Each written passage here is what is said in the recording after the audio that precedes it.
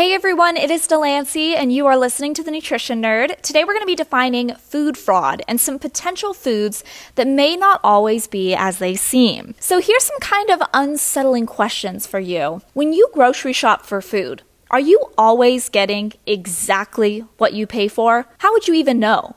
How could you prove it? Unfortunately, there have been a number of documented food fraud-related incidents across the United States that prove that sometimes food shoppers are being egregiously duped. Now, the term food fraud is rather broad, since these crimes can take on a number of different forms. But generally, you can categorize food fraud into one of three types: replacement, addition, or removal. So that could mean swapping one fish for another and wrongfully labeling and selling it for a higher price. Maybe it's manufacturers being dishonest about their ingredient list, or the incorrect disclosing of processing methods. Whatever it may be, here are some tips for consumers to help reduce the risk of being deceived. So for one, you want to choose time-honored, reputable brands and products. Be wary of bargain prices on typically expensive items, as they may be diluted with cheap ingredients. Buy foods as close to their natural form as possible. And if you suspect fraud, report it either to the retailer,